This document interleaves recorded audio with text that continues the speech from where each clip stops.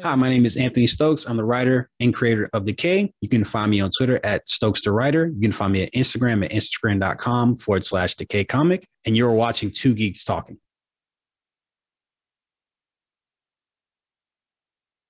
Good morning, afternoon, evening, everyone. Two Geeks Talking is an entertainment industry interview show where we interview the creative people from the comic, film, TV, movie, and video game industries. And of course, I'm your host, Kurt Sasso. We're joined today by a very talented creator. He is only the second comic creator I've had on the show in 14 years that has ever dealt with voodoo. And if that doesn't pique your interest, then why are you watching? You should be watching this interview. You should be sort of supporting this creator, because we are joined today by the ever-talented Anthony Stokes from the comic Decay. How are you doing today? I'm doing so good. Thank you for having me. No problem, man. No problem. For those that don't know anything about yourself as a writer and as a creative person, tell us who you are and what you are bringing to Two Geeks Talking today.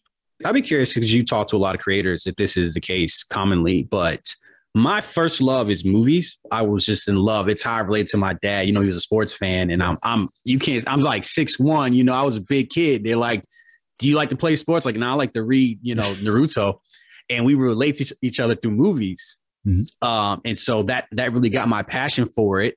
And I just been writing for a really long time, writing screenplays, TV pilots, and all that stuff, amateur, nothing that ever got picked up. And then I don't know when I got the idea for a comic. I read a lot of manga as well, like Naruto, One Piece as well. Okay. That's where I got my love for the visual medium.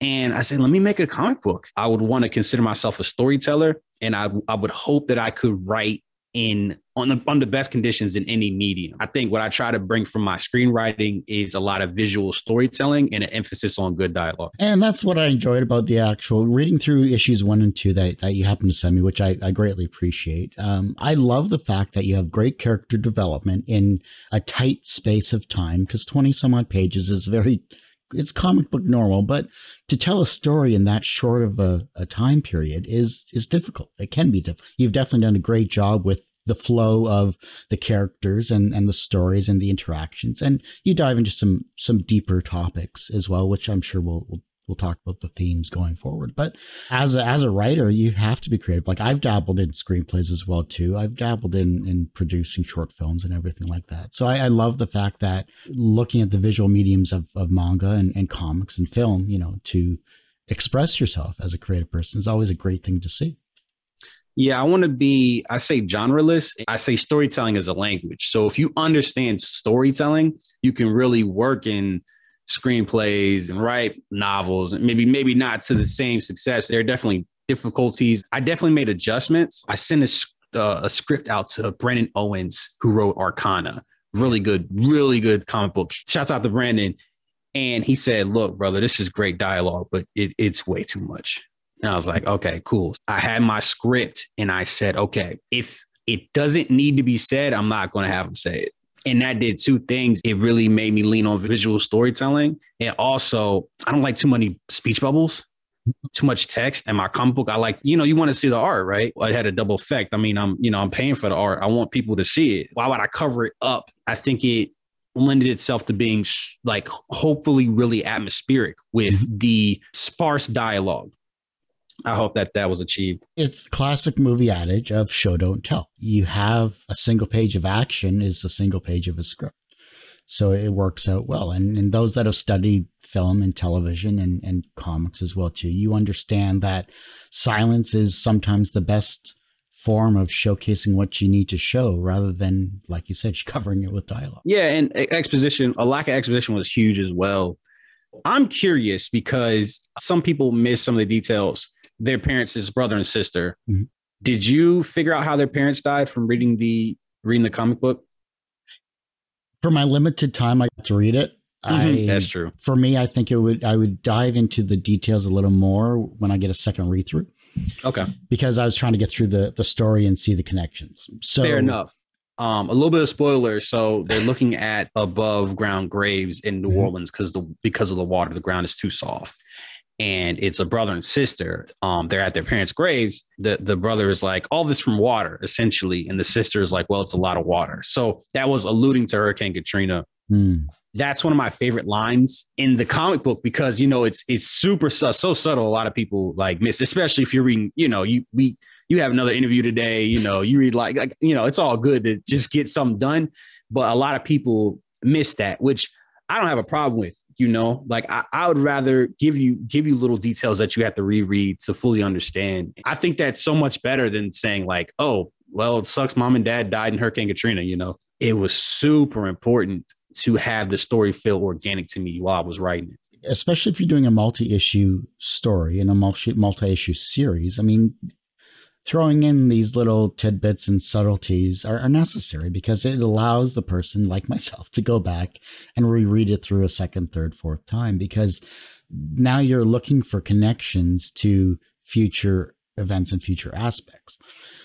I think that it's an underutilized skill that not many people do, because a lot of times creative people in general, not saying yourself, I'm saying in general, they're usually just one and done. And that's fine if you have a tight story and you want to be creative in that respect. But I think that, you know, if you're going for a longer form, that, you know, the subtleties of writing, the subtleties of character interactions are necessary to keep interest. Yeah, I looked at it like I was telling, it's a 5-issue. Okay. I guess you'd call that miniseries. Mm-hmm. I didn't look at it like I'm telling 5 different stories. I looked at it as like I'm telling one story that is broken up 5 times, essentially. Of course, you want to make something that's narratively satisfying. Like I look at it like I tell myself rent is due every day. You know, the people that are gracious enough to read my comic book and really enjoy the story, I owe it to them to deliver a satisfying story so that they can. I want to make it easy for people to be a fan, essentially, is what I'm trying to say. Well, and I think you accomplished that. I mean, 2 issues in, I mean, you have a lot of story to tell. You have 3 more to go. So I can't wait to see what's going to happen in the future. So that is one thing that will keep me coming back. And I'm sure it'll keep many people coming back as well, too. Looking at the creation of the world, I think is more central to a creative person's mindset than it is creating the people first. Because if you can't create the world, you have really no base of how you can evolve as a creative person. Is that true for you as well? Yes, absolutely. I have a question for you. Is having something be low premise, is that a form of world building? How so? All right. So let's say you watch Curb Your Enthusiasm. Yeah. So that doesn't have like, that's just Larry David acting like a jackass, essentially. Yeah. Is that a form of world building? You know, because it has an established set of rules. Like, okay, this is real life, but it's like it's slightly off kilter. You know, things happen. Is that we know that world building can be like, you know, superheroes and monsters and stuff like that. Is that a form of world building? The low premise, because while there is world building, at least issue 1 is pretty set in human drama, I would say. It is, because you can even take other examples of even Seinfeld to a certain extent. You can take examples to MASH. That's low form because you never really saw anything outside of the hospital itself, for the most part. But you see other other series like Family Matters or anything along that line. I mean, you saw glimpses of worlds that they were a part of, but you never saw the full picture. You never saw any real political, economical aspects of it. You saw your characters, you saw the bubble that they were in and how they've created their lifestyle. Similar with your comics as well, too. You know, you get a glimpse of the world that is New Orleans.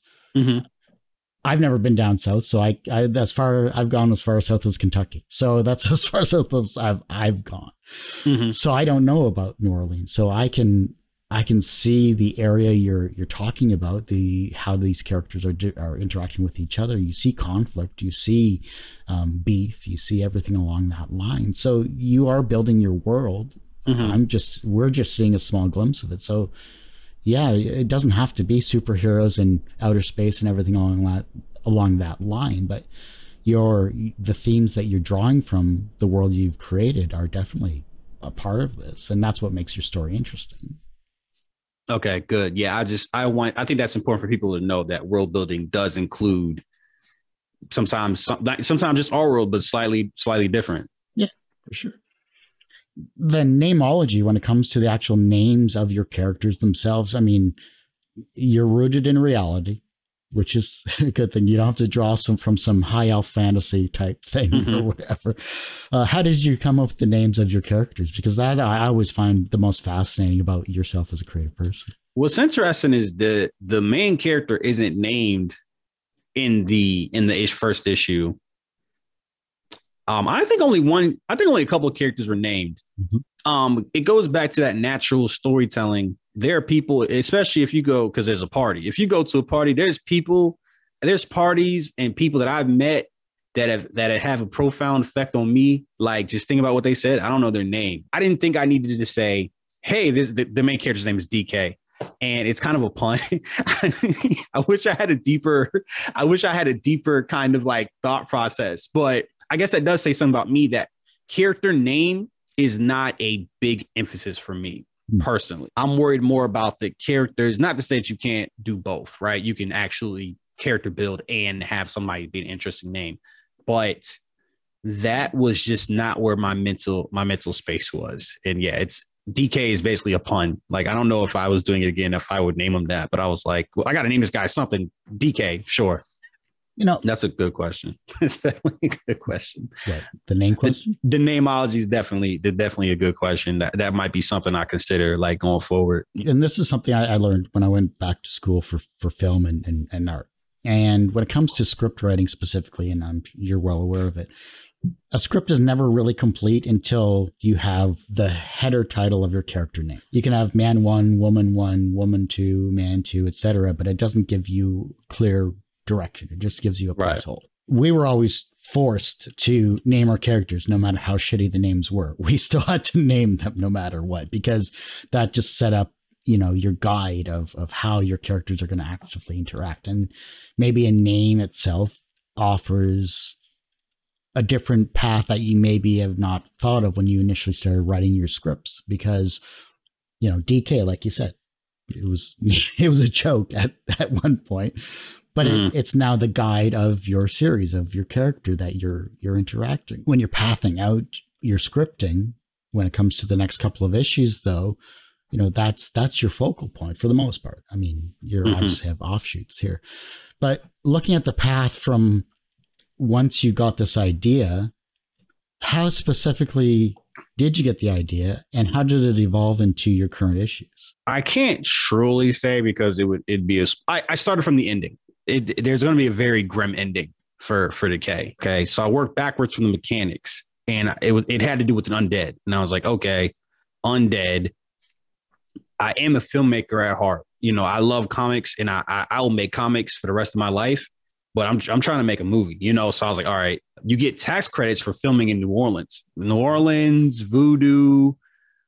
Okay. And then I was like, I love Frankenstein, which is a huge influence. So I was like, okay, so it kind of came together.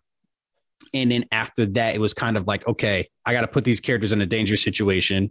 Why? Okay, they're bartending at a party. Okay, there's an undead. Somebody has to interact with them. I said, okay, I'll make the sister a mortician. It kind of like unfolded very organically. I'm actually a little bit worried my next stories, like Decay kind of just, it almost just fell out of like the sky, and it fit, like the pieces fit so perfectly. I'm really nervous for my next projects that they won't fit as organic. Essentially, the undead led to the voodoo, which led to the New Orleans, and then that's how we got here. Don't look a gift horse when you get a nice, easy initial comic when it comes to putting out, especially Kickstarter campaign as well, too, which we haven't touched upon yet.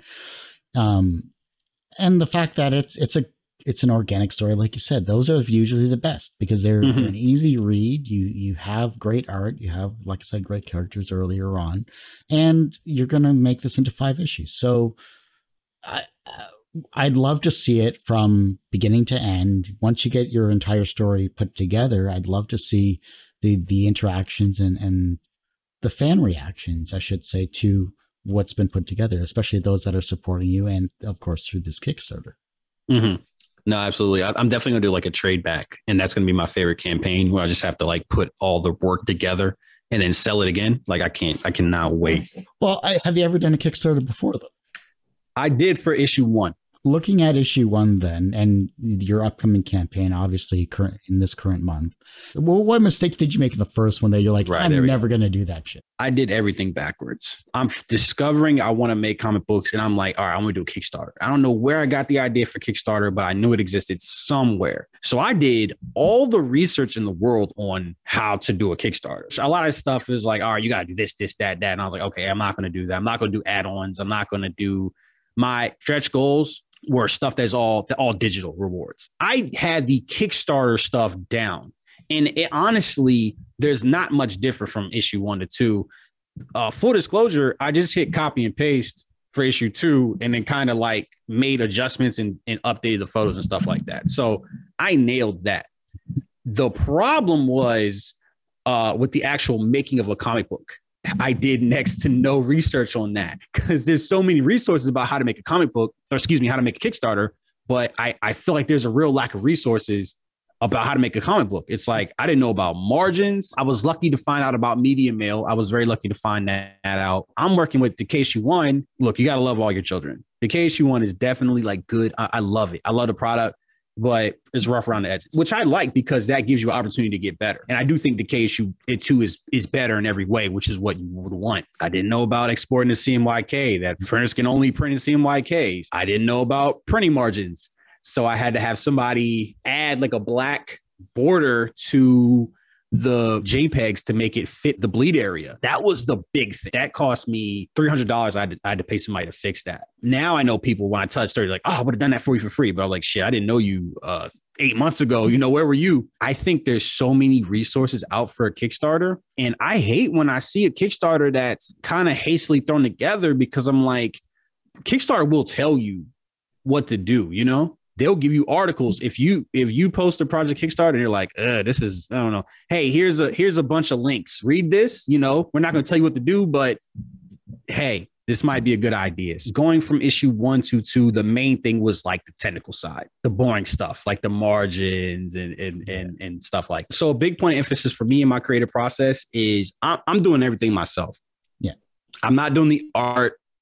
The artist is Marcelo. He's amazing. I love that guy. And then my friend Stephen Koch, from Comics to Movies, he did the lettering.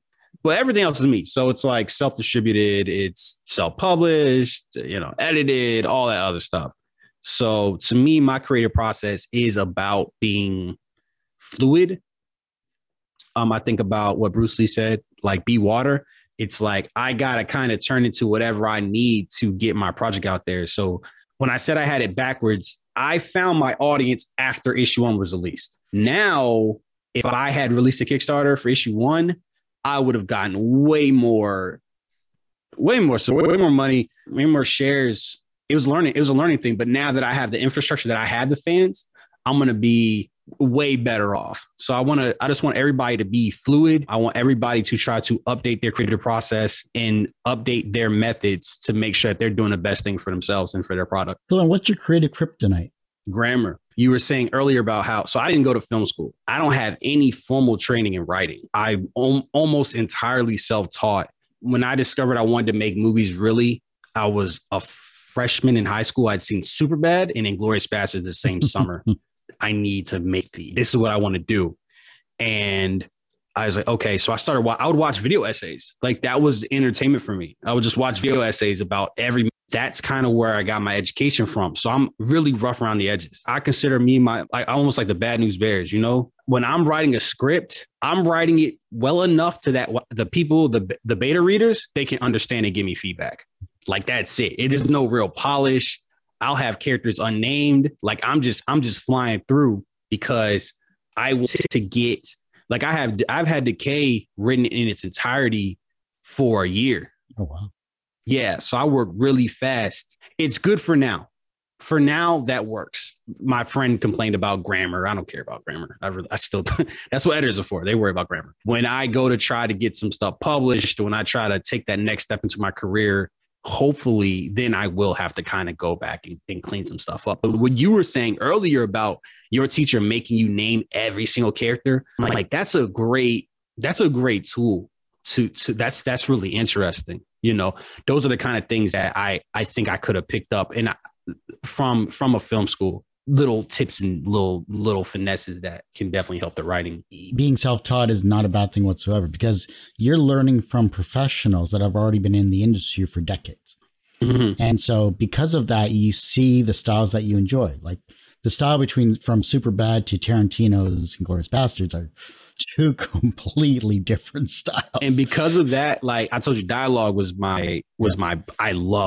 I'm obsessed with dialogue. I fucking love dialogue. So you get two different spectrums. You get the Judd Apatow, which is like really naturalistic, almost like a lot of improv, like real people talking. You get the opposite, where it's Tarantino, where it's pretty much a cartoon. That allowed me to, I'm gonna throw Aaron Sorkin in there too. That allowed me to be like, again, like shapeless, like genreless. You know, I can write in any style of dialogue now. Like Decay Issue 1 and 2, Decay Issue 2 barely has any dialogue. My letterer knocked down the price. He was like, look, there's one speech bubble on this page. I'm not going to charge you the full 10. I was proud of myself that I love this thing. Like this, I love dialogue, but I can't even showcase it just yet. You know, like I can't even show, like, so it took a lot of discipline to get to that point. But being self-taught, it taught me to be self-sufficient. Yeah, was very important. And it really, I would say it put a chip on my shoulder. Like, I was like, man, I'm not getting the peer reviews. Even getting people to read scripts was this huge battle. Like, I just posted, like, somebody read a script. I want to get better. Somebody help me. And in the last couple of years, thankfully, people started reading it. And that gave me the confidence to keep going. I'm not knocking a formal education at all. I'm just telling, like, from my process, what I did. And I really wouldn't change anything. And I also did the masterclass. Yeah, I watched the masterclass. Awesome. Aaron Sorkin. Yeah, I have that too.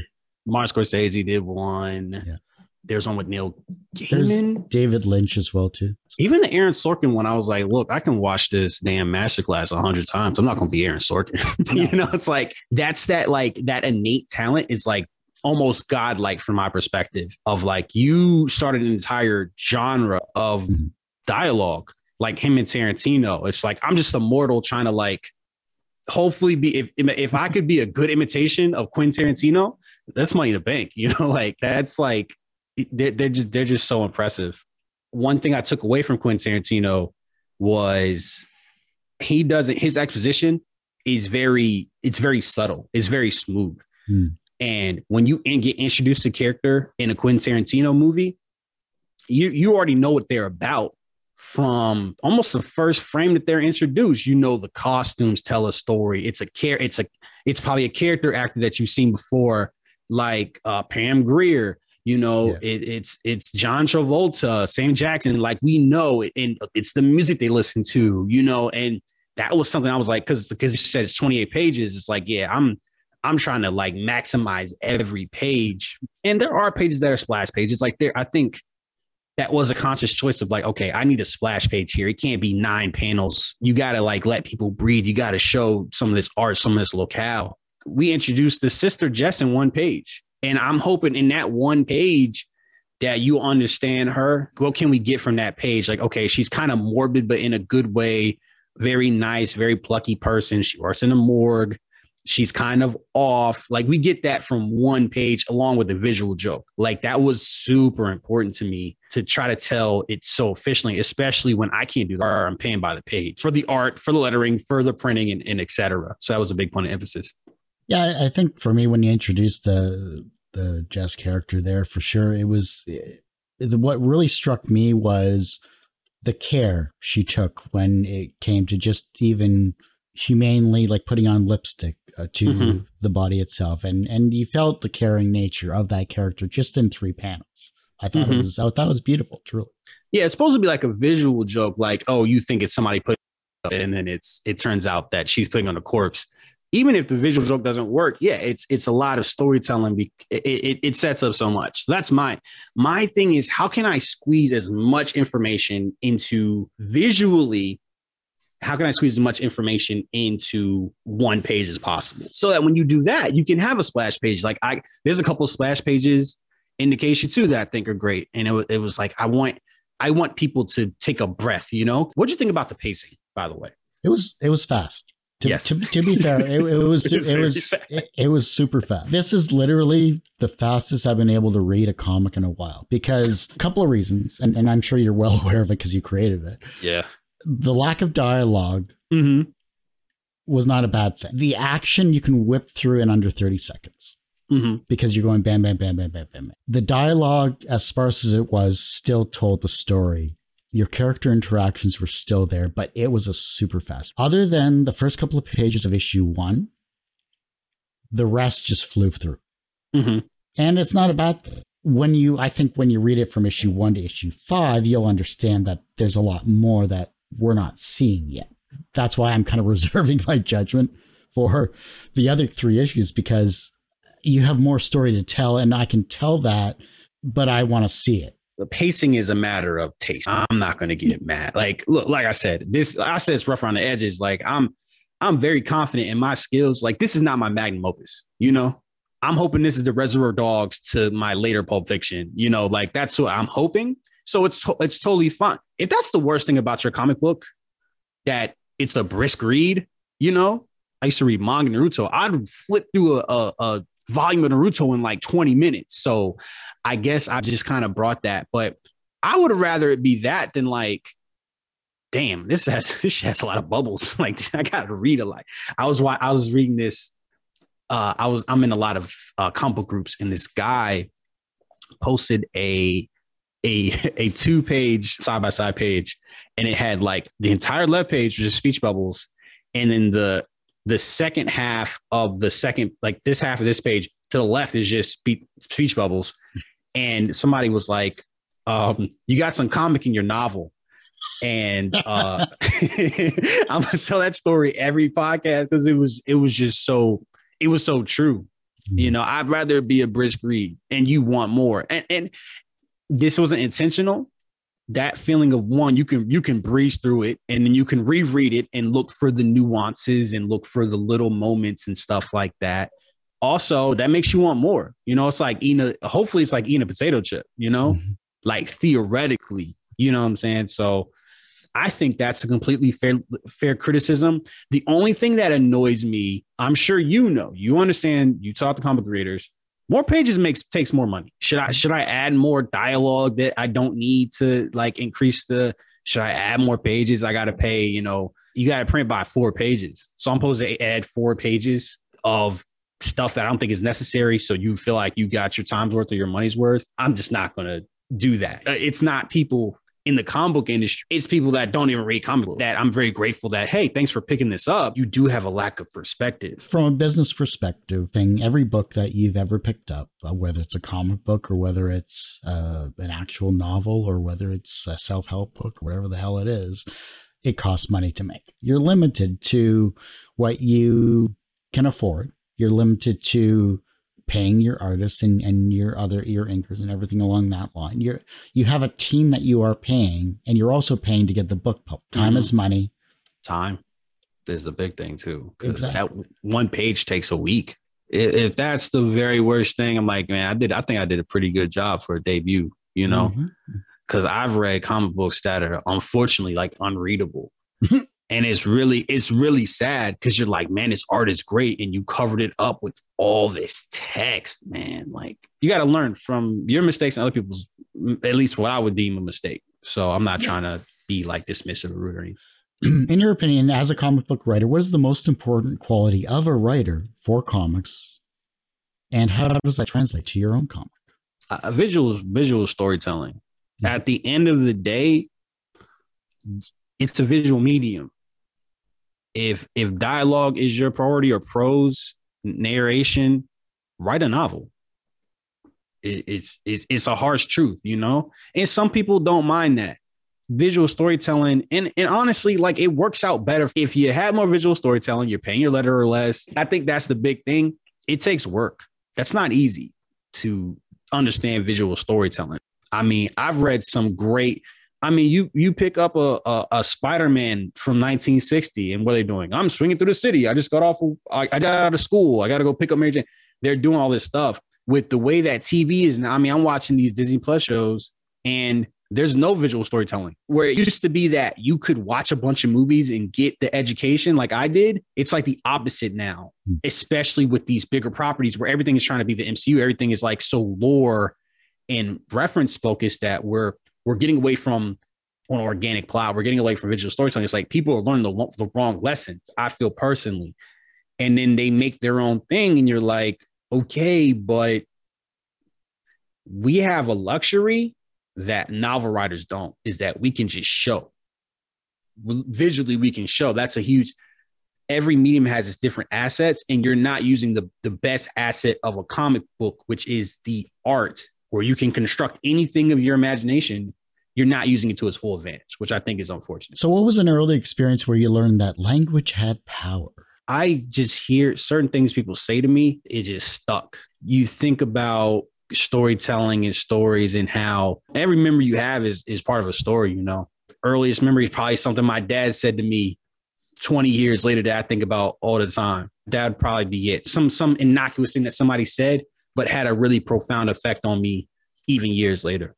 I had two examples. I was driving around with my dad, and I told you my dad was a sports fan. He absolutely encouraged me to be good at education. He definitely wanted me to do sports. I was an overweight kid. I'm overweight now. Somebody was running like down the street. He's like, look at him. He wants it. Like he wants it so bad. 28. So that's at least 10 years. That's a principle that I think of to this day. That moment really drives me today because I definitely want to be a successful artist 100%. And then I was talking to my friend, Melvin. I was working a bunch of dead end jobs. I just got laid off, labor job. It was like the worst job in the world. A lot of heavy lifting. I was trying to get into IT, which is what I do now. I had an IT boot camp the next day. He was like, everybody just wants something better for themselves. I don't know why that just affected me on such a personal level. Sometimes the most profound shit can just be so simple, you know? I was like, damn, like he's right. Nobody wants to be worse off. That was my mantra for like a couple months. Like everybody wants something better. I want something better for myself. If you don't change your location, if you don't change your mental attitude towards being creative in whatever shape or form that may be, whether it's video or writing or whatever, you know, you're not going to be able to experience the joy that you maybe had at a younger point in your life. So. I feel like I'm a grown kid. Like, to be honest, like it's still like, it's a shame that now entertainment, there's a frustration that comes. But when I go to a con, I don't know about your experience at a con. People are selling trinkets, they're selling Pop Funko dolls, they're selling art prints.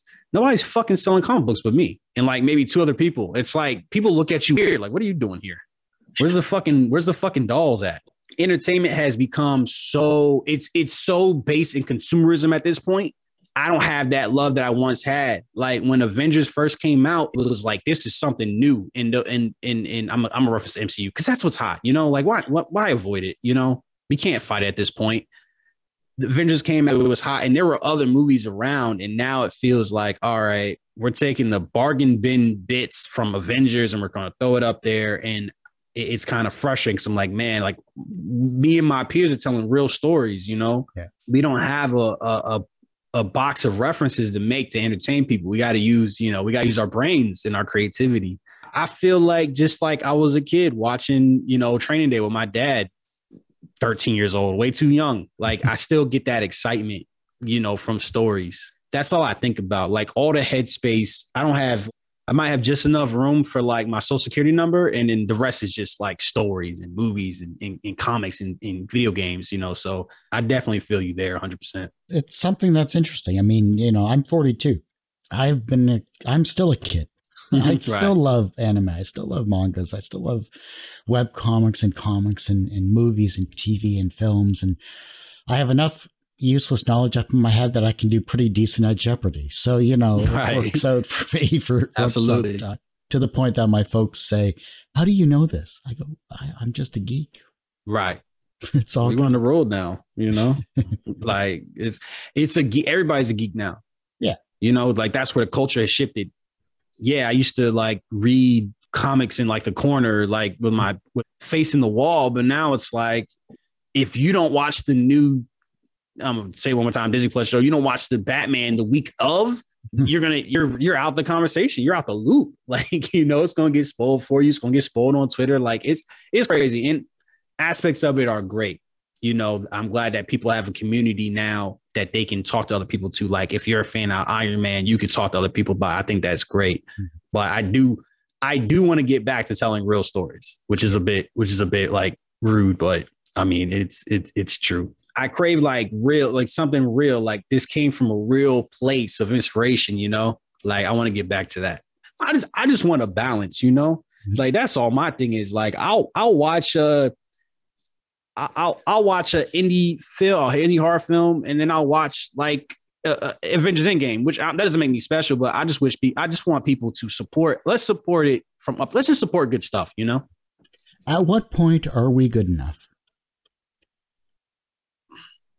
I would say never. I mean, for me personally, from my perspective, you know, once you feel a sense of complacency, I think you become a little bit worse of a creator. Once you feel like, okay, I got it, you know, we can all feel that we can all feel like we have our confidence, we have a rhythm, but I don't think you should ever stop evolving. And I don't think you should ever try to stop bettering yourself. And you'll see certain people, they just get worse. There's like that lack of effort, that lack of inspiration that was there before in their earlier works, which is super unfortunate. So I would say no, that you can't ever be good enough. What's your most underappreciated novel and why? Girls by the Luna Brothers, I think, is a fantastic comic book. The storytelling there is amazing. The dissonance that they use, like the comedy, like it's begging to be made into like a TV show, like on AMC or something like that. And it's paced so well. It's got beautiful art. It's got an amazing premise. It's unique. And I don't see enough people talking about it, frankly. So I would definitely pick Girls by the Luna Brothers. What's something everyone should do once in their life? Read Decay Issue 1. I mean, that's a given. That's a given. I think it's hard to want to answer because we all have our different perspectives. We all have different things that we want. Like somebody might say travel. That's something that a lot of people are like, oh, I want to travel. I don't really have an interest in traveling. You know, I want to tell stories. So that I don't know. If I had to say for me personally, what's on my bucket list? Go to LA, go to the Star of Fame, you know, go to California, I guess would be what everybody should do. What is the second wisest thing someone has ever said to you that has stuck with you in your career? Somebody told me always be writing, which is definitely something that I keep in mind. Like I don't write as much as I used to, but I definitely want to get back to it. So if writers don't write, then nothing comes out. Everyone has one person that inspired them on their path to where they are today. Who was that for you? My father, certainly, as I alluded to earlier. My father didn't, like I said, we didn't have a lot of common ground, but we love movies. And so my drive to make movies comes from my relationship with him 100%. From a professional perspective, you have created 2 issues. You have 3 more in the pipe that are eventually going to be created, which I can't wait to see for Decay. Do you consider yourself personally successful? No, I would not. I think by other people's definition, yes. But me, I am not. Until I have a movie in theaters, I wouldn't consider myself a success. The reverse of success is failure. How do you deal with your failures? I immediately look like failure hurts. So I watch a lot of sports now. I didn't back when I was younger, but now I'm obsessed with sports. And I look at athletes and it's like they're motivated. The great ones are motivated by like the pain of failure. So whenever I feel like I failed, I don't like feeling like that. You know, that's the worst feeling in the world to me. So immediately I assess, like, for example, a simple example is earlier I said that when I was getting my comic book ready, I got 2 pages from 2 variant artists and I had the main comic book and all the margins were different. And I had to pay somebody $300 to fix the margins. And that stung because that took more time. That stung because the guy who was doing it basically called me an idiot in not so many words. And it stung because it costs money. So it was after that I was like, all right, I'm talking to every art. Here's a template. So that's just an example. We got to adapt. If you're going to keep doing the same thing over and over again, you're going to keep getting the same results essentially. Like I'm always trying to find a better way to do something, a more efficient way to do something. You should meet failure with like adaptation or a self-assessment, I would say.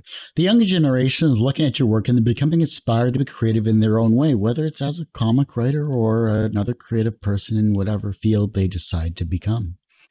How can they inspire the generation that follows them?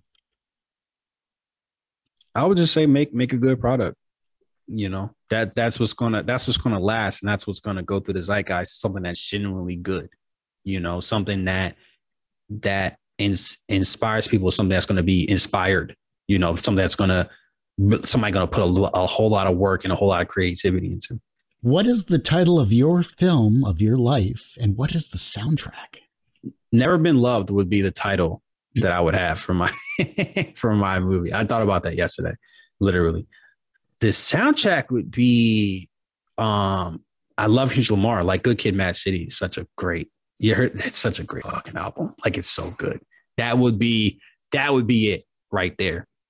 Well, Anthony, I do hate to say it, but that ends this particular episode of Two Geeks Talking. Before I let you go, where can we find you? How can we support you? And of course, I'll throw up the Kickstarter link in the show notes down below. Absolutely. So the Kickstarter, any help is definitely appreciated. I want to keep making these stories. I want to take that money and reinvest it in resources. You can find me on Twitter at Stokes or Writer. You can find me on Instagram at Instagram.com/Decay Comic. And also you can find my website at decaycomic.com. Well, like I said, that ends this particular episode of Two Geeks Talking. You can, of course, find this interview and 1,000+ others on our website, tgtmedia.com or twogeekstalking.com. And, of course, our YouTube channel, which is a lot more updated than our website because I'm only one person as well, which is youtube.com/TGTmedia. And as I say every week, everyone has a story to tell. It's up to me to help bring that out. Thanks for listening, watching on Two Geeks